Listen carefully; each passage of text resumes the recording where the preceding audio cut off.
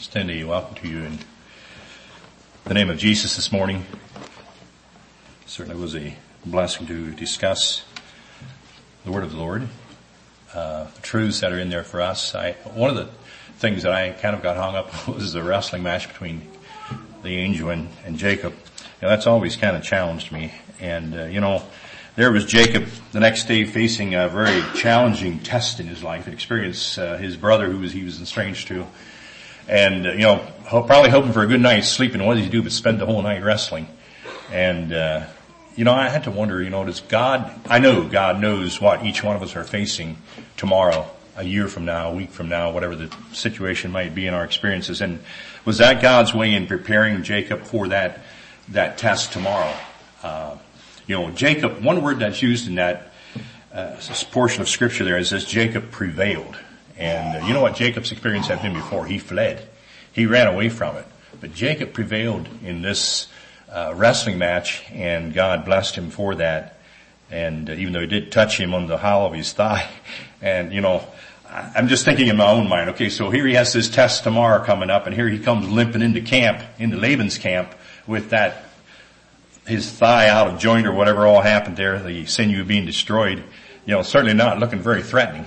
And, maybe that was God's way of taking some of the the fire out of Jacob. And that brings me to my message this morning. And the question that's asked in a question form: has your fire been lit by God this morning? And I was blessed as in Roderick's song selections in the opening. It caught my attention, I guess, because I knew what I was going to be sharing about.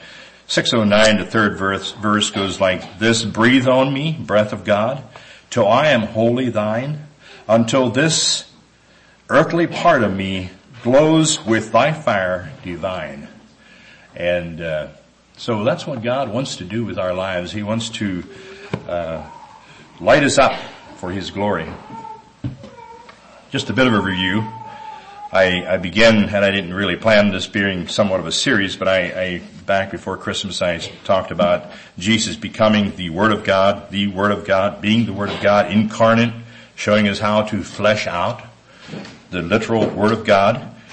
And then I looked at some of His appearances in the Old Testament, primarily as He appeared in the promise of the offspring and the sacrifices involving Ishmael and Isaac as a type of His sacrifice, perfect sacrifice on Calvary.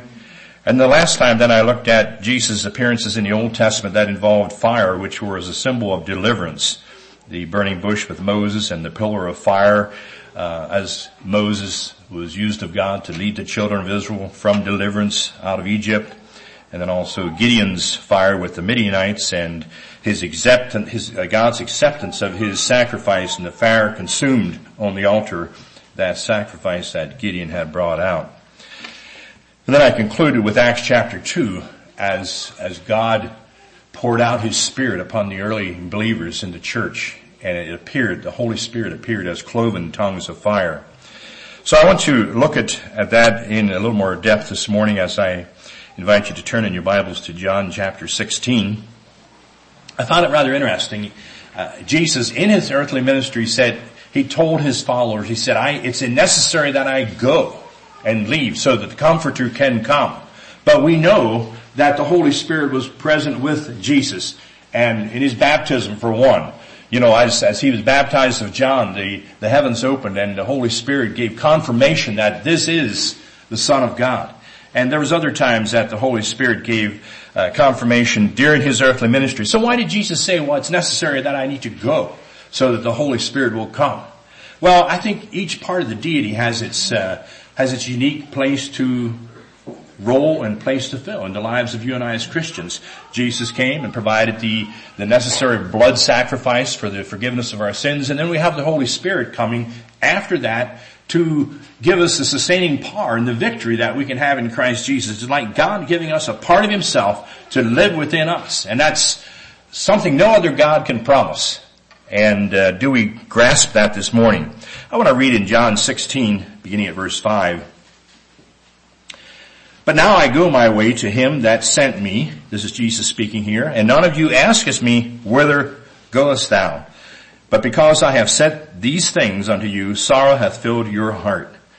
Nevertheless, I tell you the truth. It is expedient for you that I go away. For if I go not away, the Comforter will not come unto you.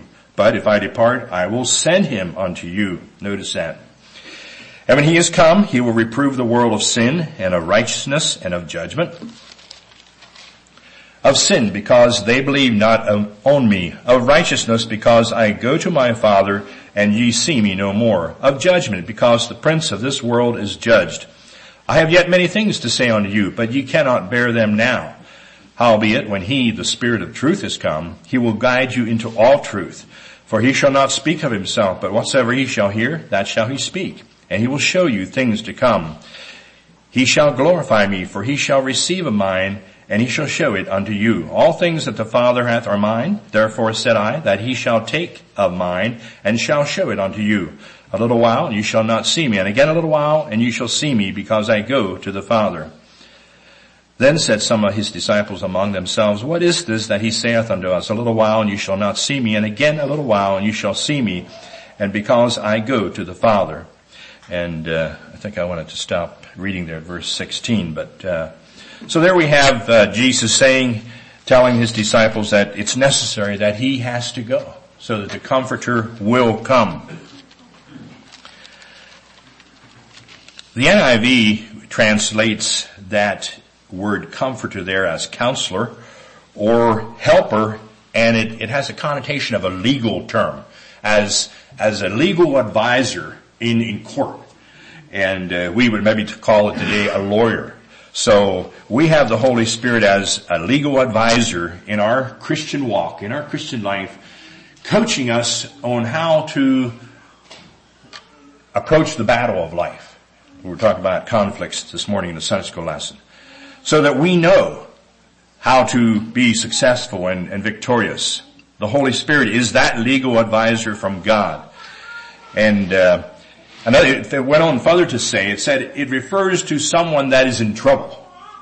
Now isn't that all of us? We're all in trouble as it comes to before God. We need that legal advisor.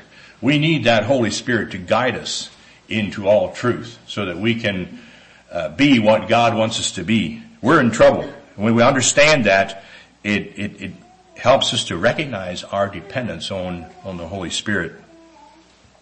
The first point I want to pick out here and point out to you about the Holy Spirit is the fact that the Holy Spirit is God, and it's a part of the Trinity. Just as much as Jesus was a part of the Trinity. We see that Jesus expressing that here in this passage of Scripture. He says, it's all one and the same. And so it's part of the triune Godhead. And God the Father, God the Son, and God the Holy Spirit. Furthermore, John, if we flip back in John 4 verses 24, I'll just quickly flip back there. It tells us that God is a spirit, and they that worship him must worship him in spirit and in truth. God is a spirit. It very clearly tells us, and they that worship him must worship him in spirit and in truth. Now that sets the parameters up for us to relate to God. It must be through the Spirit. Now that Spirit is in each one of us. Each one of us has a Spirit this morning, and that's our venue through which we communicate with God. It's through a spiritual dimension. But to worship God in spirit and in truth, what exactly is that? And is that our experience this morning, I ask you? Are you worshiping God this morning in spirit and truth? Is that your experience? Is that my experience? A couple of things I thought of as I thought about marks of true worship. And as we think of worshiping God in spirit and in truth, may just turn to a couple of scriptures here. You can follow along and listen as I read if you want. Matthew chapter 15. First of all, I think we need to recognize and read and reverence the word as being, what's the word I want? It's authorized by God. It is God. Just as I talked about Jesus being the incarnate word. Matthew 15. I want to read those verses there as I think about that aspect of marks of true worship and recognizing the word for for what it really is. Matthew chapter 15 verse 7. Jesus had this to say. This is Jesus speaking here. He says, "Ye hypocrites, well did Isaiah prophesy of you, saying, This people draweth nigh unto me with their mouth, and honoreth me with their lips, but their heart is far from me.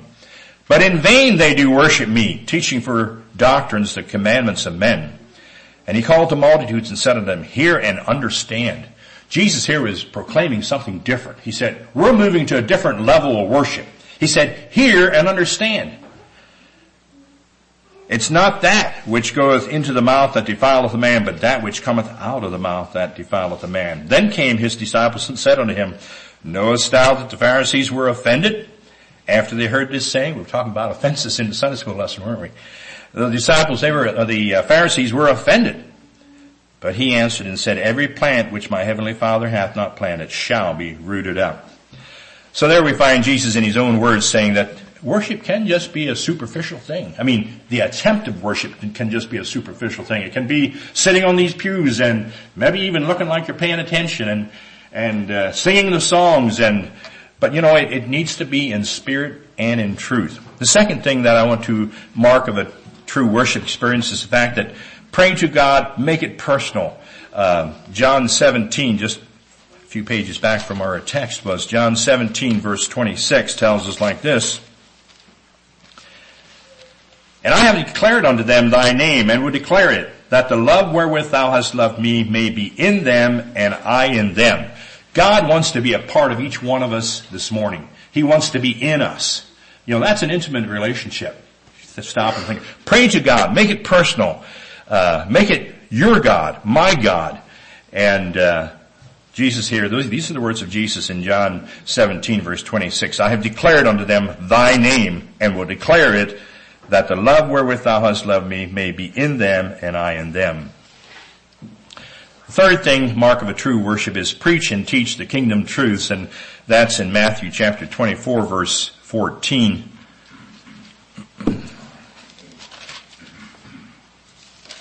Matthew 24:14. "And this gospel of the kingdom shall be preached in all the world for a witness unto all nations, and then shall the end come." It's important that what we're preaching in our worship experience is truth, the Word of God. God's Word needs to be central and focal in all of our presentation, I believe.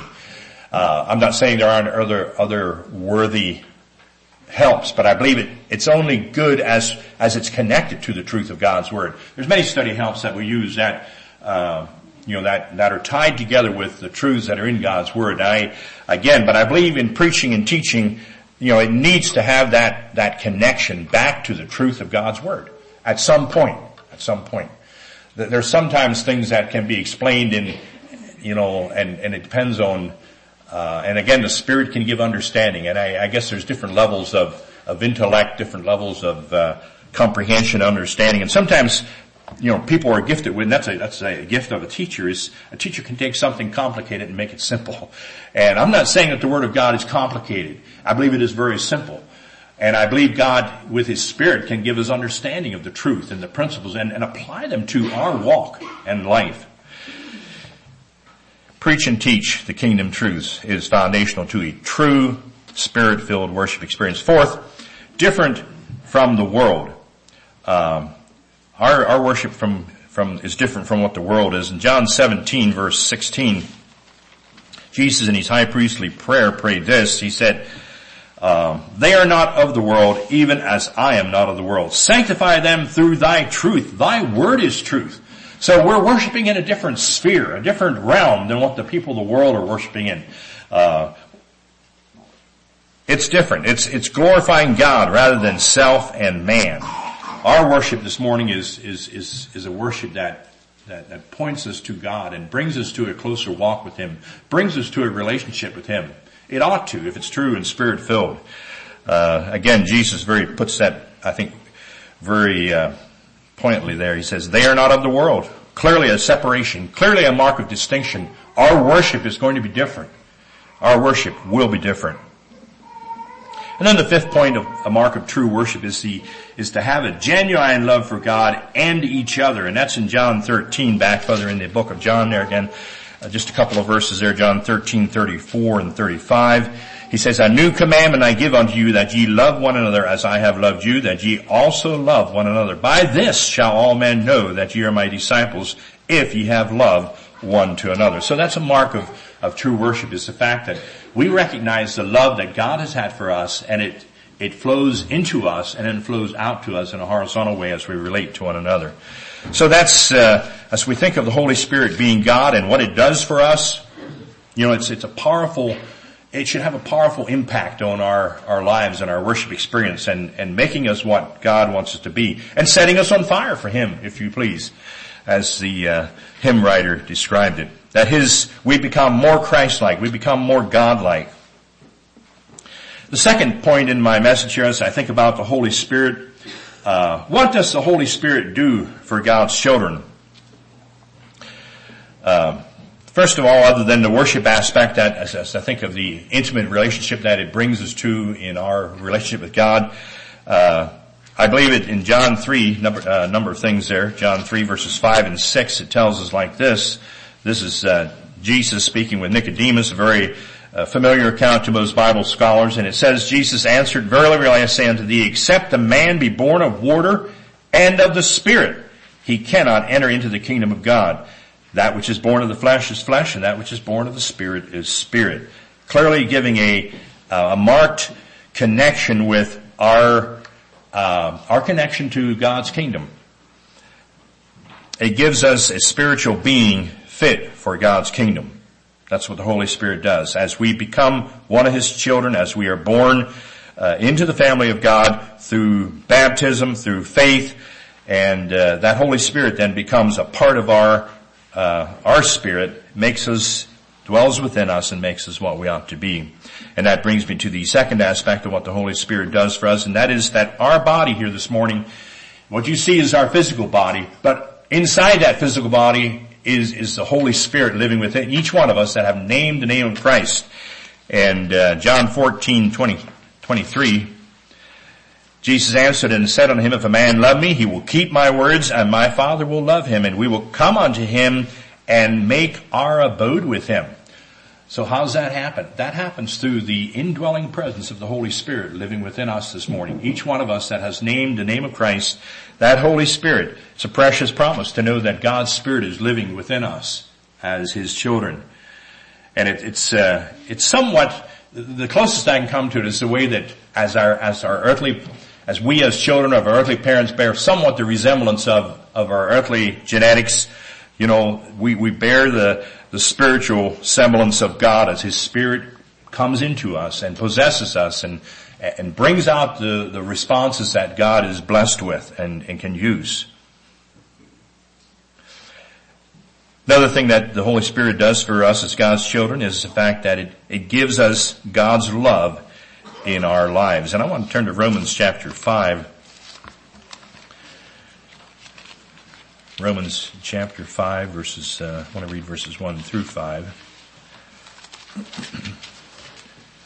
"Therefore, being justified by faith, we have peace with God through our Lord Jesus Christ." Notice the role of Jesus Christ. It was through His redemption on Calvary we can have peace. Now we're talking about a step beyond that. We're talking about having, after that peace has been procured, we've accepted that sacrifice and put our faith in that sacrifice, then God gives us His Holy Spirit. Through Jesus, our Lord Jesus Christ, by whom also we have access by faith into this grace wherein we stand and rejoice in hope of the glory of God. And not only so, but we glory in tribulations also, knowing that tribulations worketh patience, patience experience, and experience hope, and hope maketh not ashamed, because the love of God is shed abroad in our hearts. How? By the Holy Ghost which is given unto us. So, talking about tribulations, talking about unpleasant things. We were talking about that in the Sunday school lesson this morning. There's so many things in life that we would deem unpleasant and we'd bypass them if we could. But it tells us that as we face tribulations, and it worketh patience, as patience experience and experience hope. And as that hope, progresses in our lives, we look to God and find answers for the questions we have in life. And then God's love is shed abroad in our hearts by the Holy Ghost. And again, that's simplifying it. I can't totally explain how that all happens, but when we feel God's presence and peace, it mentions the aspect of peace there too, having peace in our relationship with Him, knowing that God knows what I'm going through, what you're going through. It gives us God's love in our lives, and it certainly can help us through those tribulations and trying times. Another thing that the Holy Spirit does for the believer in John 16 verse 13, howbeit when He the Spirit, I read this verse I believe, howbeit when He the Spirit of truth is come, He will guide you into all truth. He will guide you, for He shall not speak of Himself, but whatsoever He shall hear, that shall He speak, and He will show you things to come. So the Holy Spirit is a guide that we can trust. And one of the questions that comes up many times is how do we know it's the Holy Spirit guiding us? Well, I think we can know. With confidence we can know. I think that there's checkpoints for us to look at. Some of those checkpoints are, does it conflict with any other portion of God's Word? If God is directing us. Maybe there's other counselors, other brethren and sisters in the Lord that would give me direction. Is there any cautions there? Just two things quickly as they come to my mind. And so the Holy Spirit will guide us. It will also give us understanding. Going back to John 14 verse 26, John talked a lot about the Spirit. These things have I, but the Comforter, verse 26, but the Comforter which is the Holy Ghost, whom the Father will send in my name, He shall teach you all things and bring all things to your remembrance whatsoever I have said unto you. You know, you stop and think about the writing of the Gospels. You know, what, we know from the canon of the Scripture that it was the Holy Spirit that moved and prompted them to remember everything. It gives us an indication there in verse 26 that He will bring all things to your remembrance. So as they walked and talked with Jesus in His earthly ministry, and you know, that 3 years, who of you could write a diary 3 years past? You know, the Gospels were probably written maybe 3 years past, I'm assuming. They didn't have the Holy Spirit. Maybe they kept notes, I don't know, I just never thought about that. But He does say that the Holy Spirit will bring all things to your remembrance, as I have said unto you. So, were these Gospels written, you know, after Christ left? That would be my inclination, I guess, but, and the Holy Spirit. We do know the Scriptures say that, the Holy Spirit moved men and empowered them to read and to write the Scripture. So it gives us understanding. It also empowers us. Turn to Acts chapter 6. This is another very, interesting account. Acts chapter, 6. This is the account of, Stephen. Acts chapter 6, I want to read verse 8 as we think of the Holy Spirit empowering us as believers. It gives a description here. It says, and Stephen, full of faith, Stephen, one of the 7 deacons that was ordained, says, and Stephen, full of faith and power, did great wonders and miracles among the people.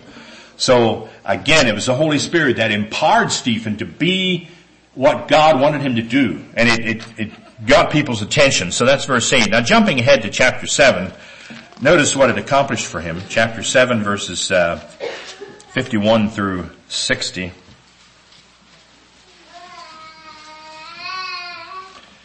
Breaking into he had a very long sermon, so I'm not going to read the whole sermon.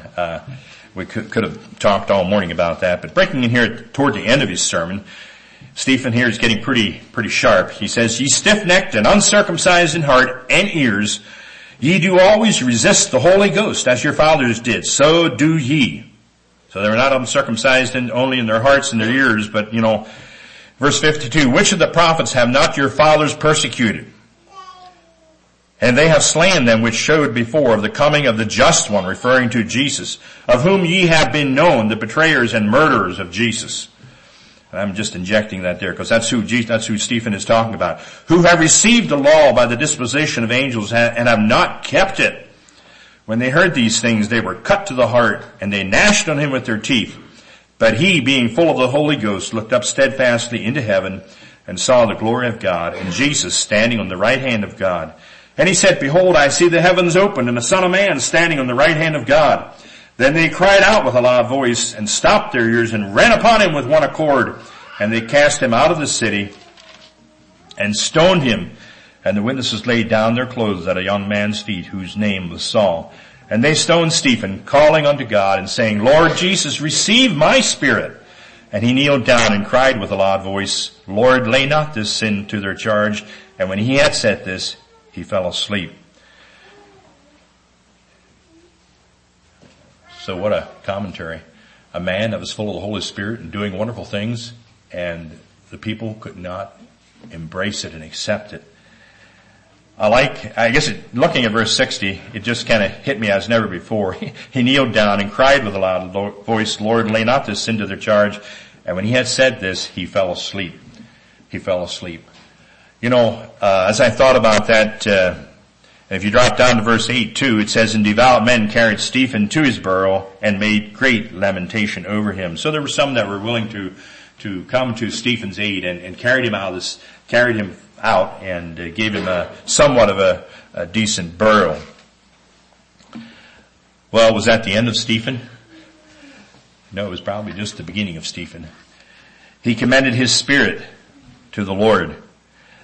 His spirit, I believe, went to God. And so the question comes up this morning is really, who is the real you and me this morning? Who was the real Stephen?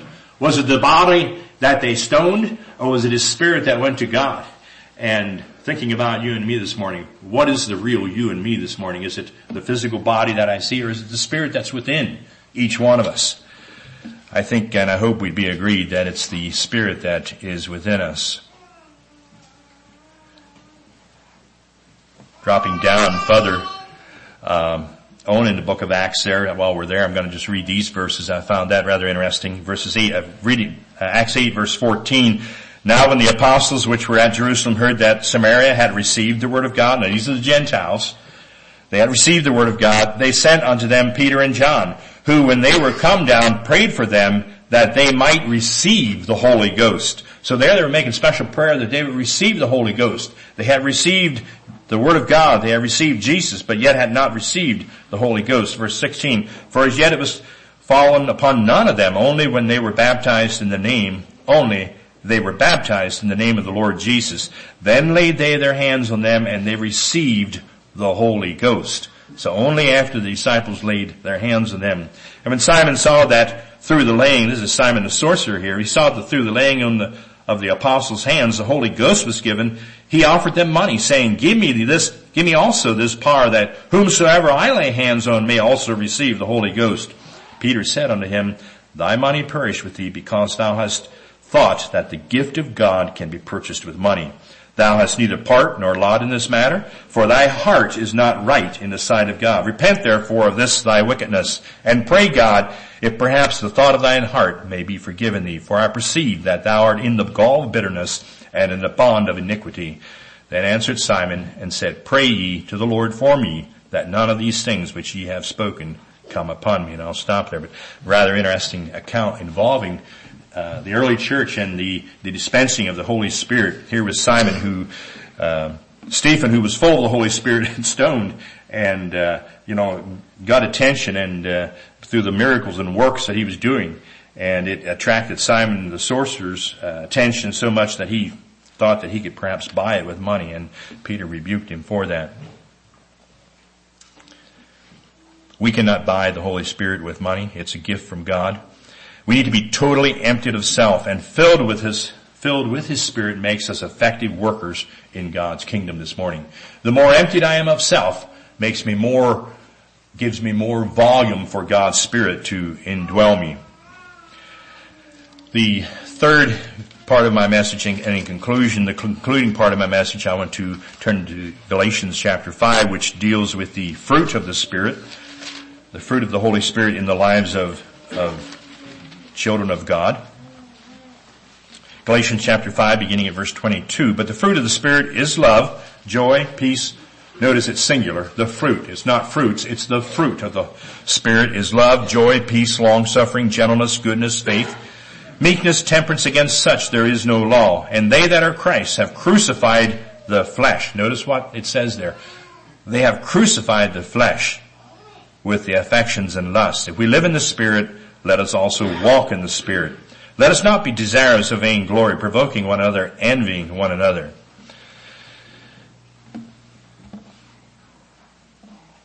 God's Spirit living within us gives us a multifaceted expression.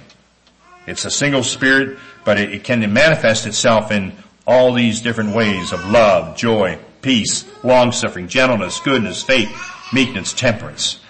Our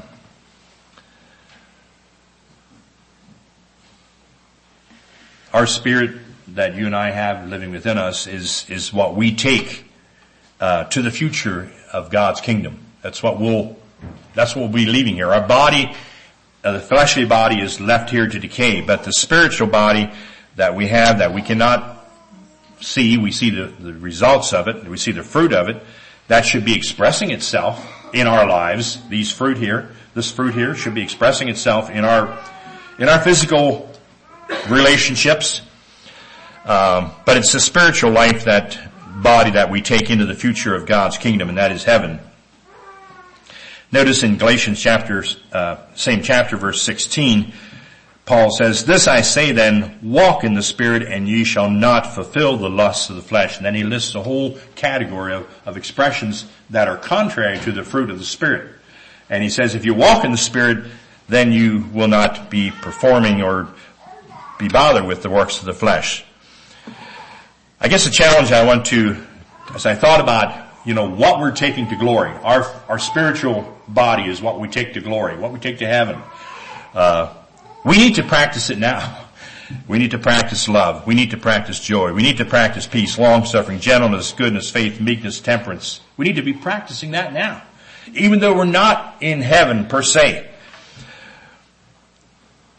There's no cripples in heaven, no crutches, no wheelchairs, no walkers, no canes. We need to practice walking in the Spirit, because I believe walking in the Spirit is a walk that is not impeded by any type of affliction. When we walk in the Spirit, we walk like we've got energy. The Spirit energizes us. So I thought about God's kingdom. I thought, well, maybe love could, kingdoms all have their different aspects. Kingdoms have currency. Kingdoms have laws. I thought, well, love could be the currency of heaven.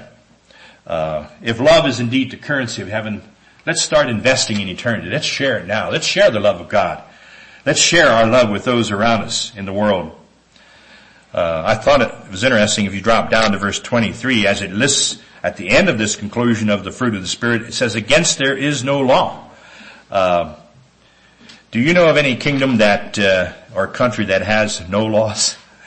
I don't know. Usually there's a charter of some sort drawn up, United States in its early constitution. And I heard one time how many laws we're at for our country today, and it's exorbitant. You have your state laws, you have your federal laws, but, here is heaven, that really it doesn't have a big list of laws. It's knowing the Lord Jesus Christ and then allowing the Holy Spirit to live within you. And then it says there is no law beyond that. And talk about freedom in Christ. We're not reading the fine print. Okay, what can I get away with? We're just living it to the fullest. 1 Timothy chapter 1 verse 9 is a thought that I wanted to bring in here. 1 Timothy 1 verse 9.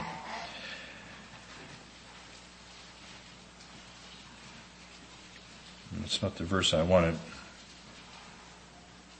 Oh, I'm in Thessalonians, no wonder. I think it has something about knowing this. 1 Timothy 1:9, knowing this, that the law is not made for a righteous man, but for the lawless and disobedient, for the ungodly and for sinners, for unholy and profane, for murderers of fathers and murderers of mothers, for manslayers. That's what the law is for. But we're living above the law. We're living in freedom of law because of the empowering presence of God's Spirit within us. So our heavenly kingdom has no laws. As I thought about heaven and God's kingdom, we're in this world, and some of these fruits sometimes we struggle with in reality. We're not, we're honest.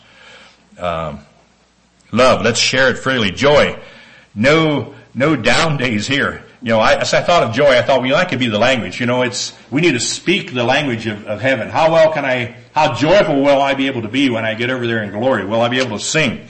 Will I be rejoicing in the Lord and what He has done for us? Peace, no conflicts. There we go back to our devotional and Sunday school lesson. No conflicts. Peace is in the kingdom of God. Long suffering, no impatience. We encounter impatient drivers. We encounter impatient people in lines, wherever the lines may be. There's gentleness, kindness that is unlimited. Goodness, none good but God. Goodness is a source. God is the source of all goodness. There's no struggle. I thought of the Apostle Paul, who says that he struggles sometimes. The good that he wants to do, he ends up not doing it. Not just in my own words. And the good that he would, that he doesn't do. And so it can be a struggle for us in this world. Faith. We walk by faith and not by sight. Now that's a challenging one. How many of us would like to go through this life blind? But Jesus says in the new world to come, we'll walk by faith. Now I believe we will have a vision and a sight that's different than what we have here today. Talks about meekness, gentleness. I thought of Moses, who is said to be the meekest man, was the meekest man. And certainly a dimension of the fruit of the Spirit that we need to grow in. Temperance. Now temperance, self-control, that's getting pretty close home sometimes. We're talking about Sunday school lesson again. I had to think of this. Sometimes we are our greatest enemy. At least that's the way I find it. That selfish nature wants to say, yeah, you're right. That selfish nature wants to say, yeah, you deserve it. Selfish nature wants to say, yeah, do it. And it gets us in trouble. I had to think about self-control. I don't think there'll be any selfies in heaven. We'll be focusing on God. Sorry, young people, no selfies. As I thought about this conclusion of the Holy Spirit and it's the way it impacts our lives of believers, I thought, what would it be like to just practice heaven for one day? Successfully. And take each one of those fruit that's mentioned there, the description of them, and live it to its fullest, and we'd say, well, this is heaven on earth. And I ask myself, how ready am I to commit to that level? Well, I should be. We all should be. Another expression we sometimes use is we're citizens of another country. Well, let's live like that. Let's live like we're citizens of another country. We're living above the law. We're allowing these fruit to permeate our lives and our attitudes and our relationships. And so we don't vote. We don't go to war in this country. We're here. We're citizens. We say we're ambassadors for heaven, trying to get more people into glory.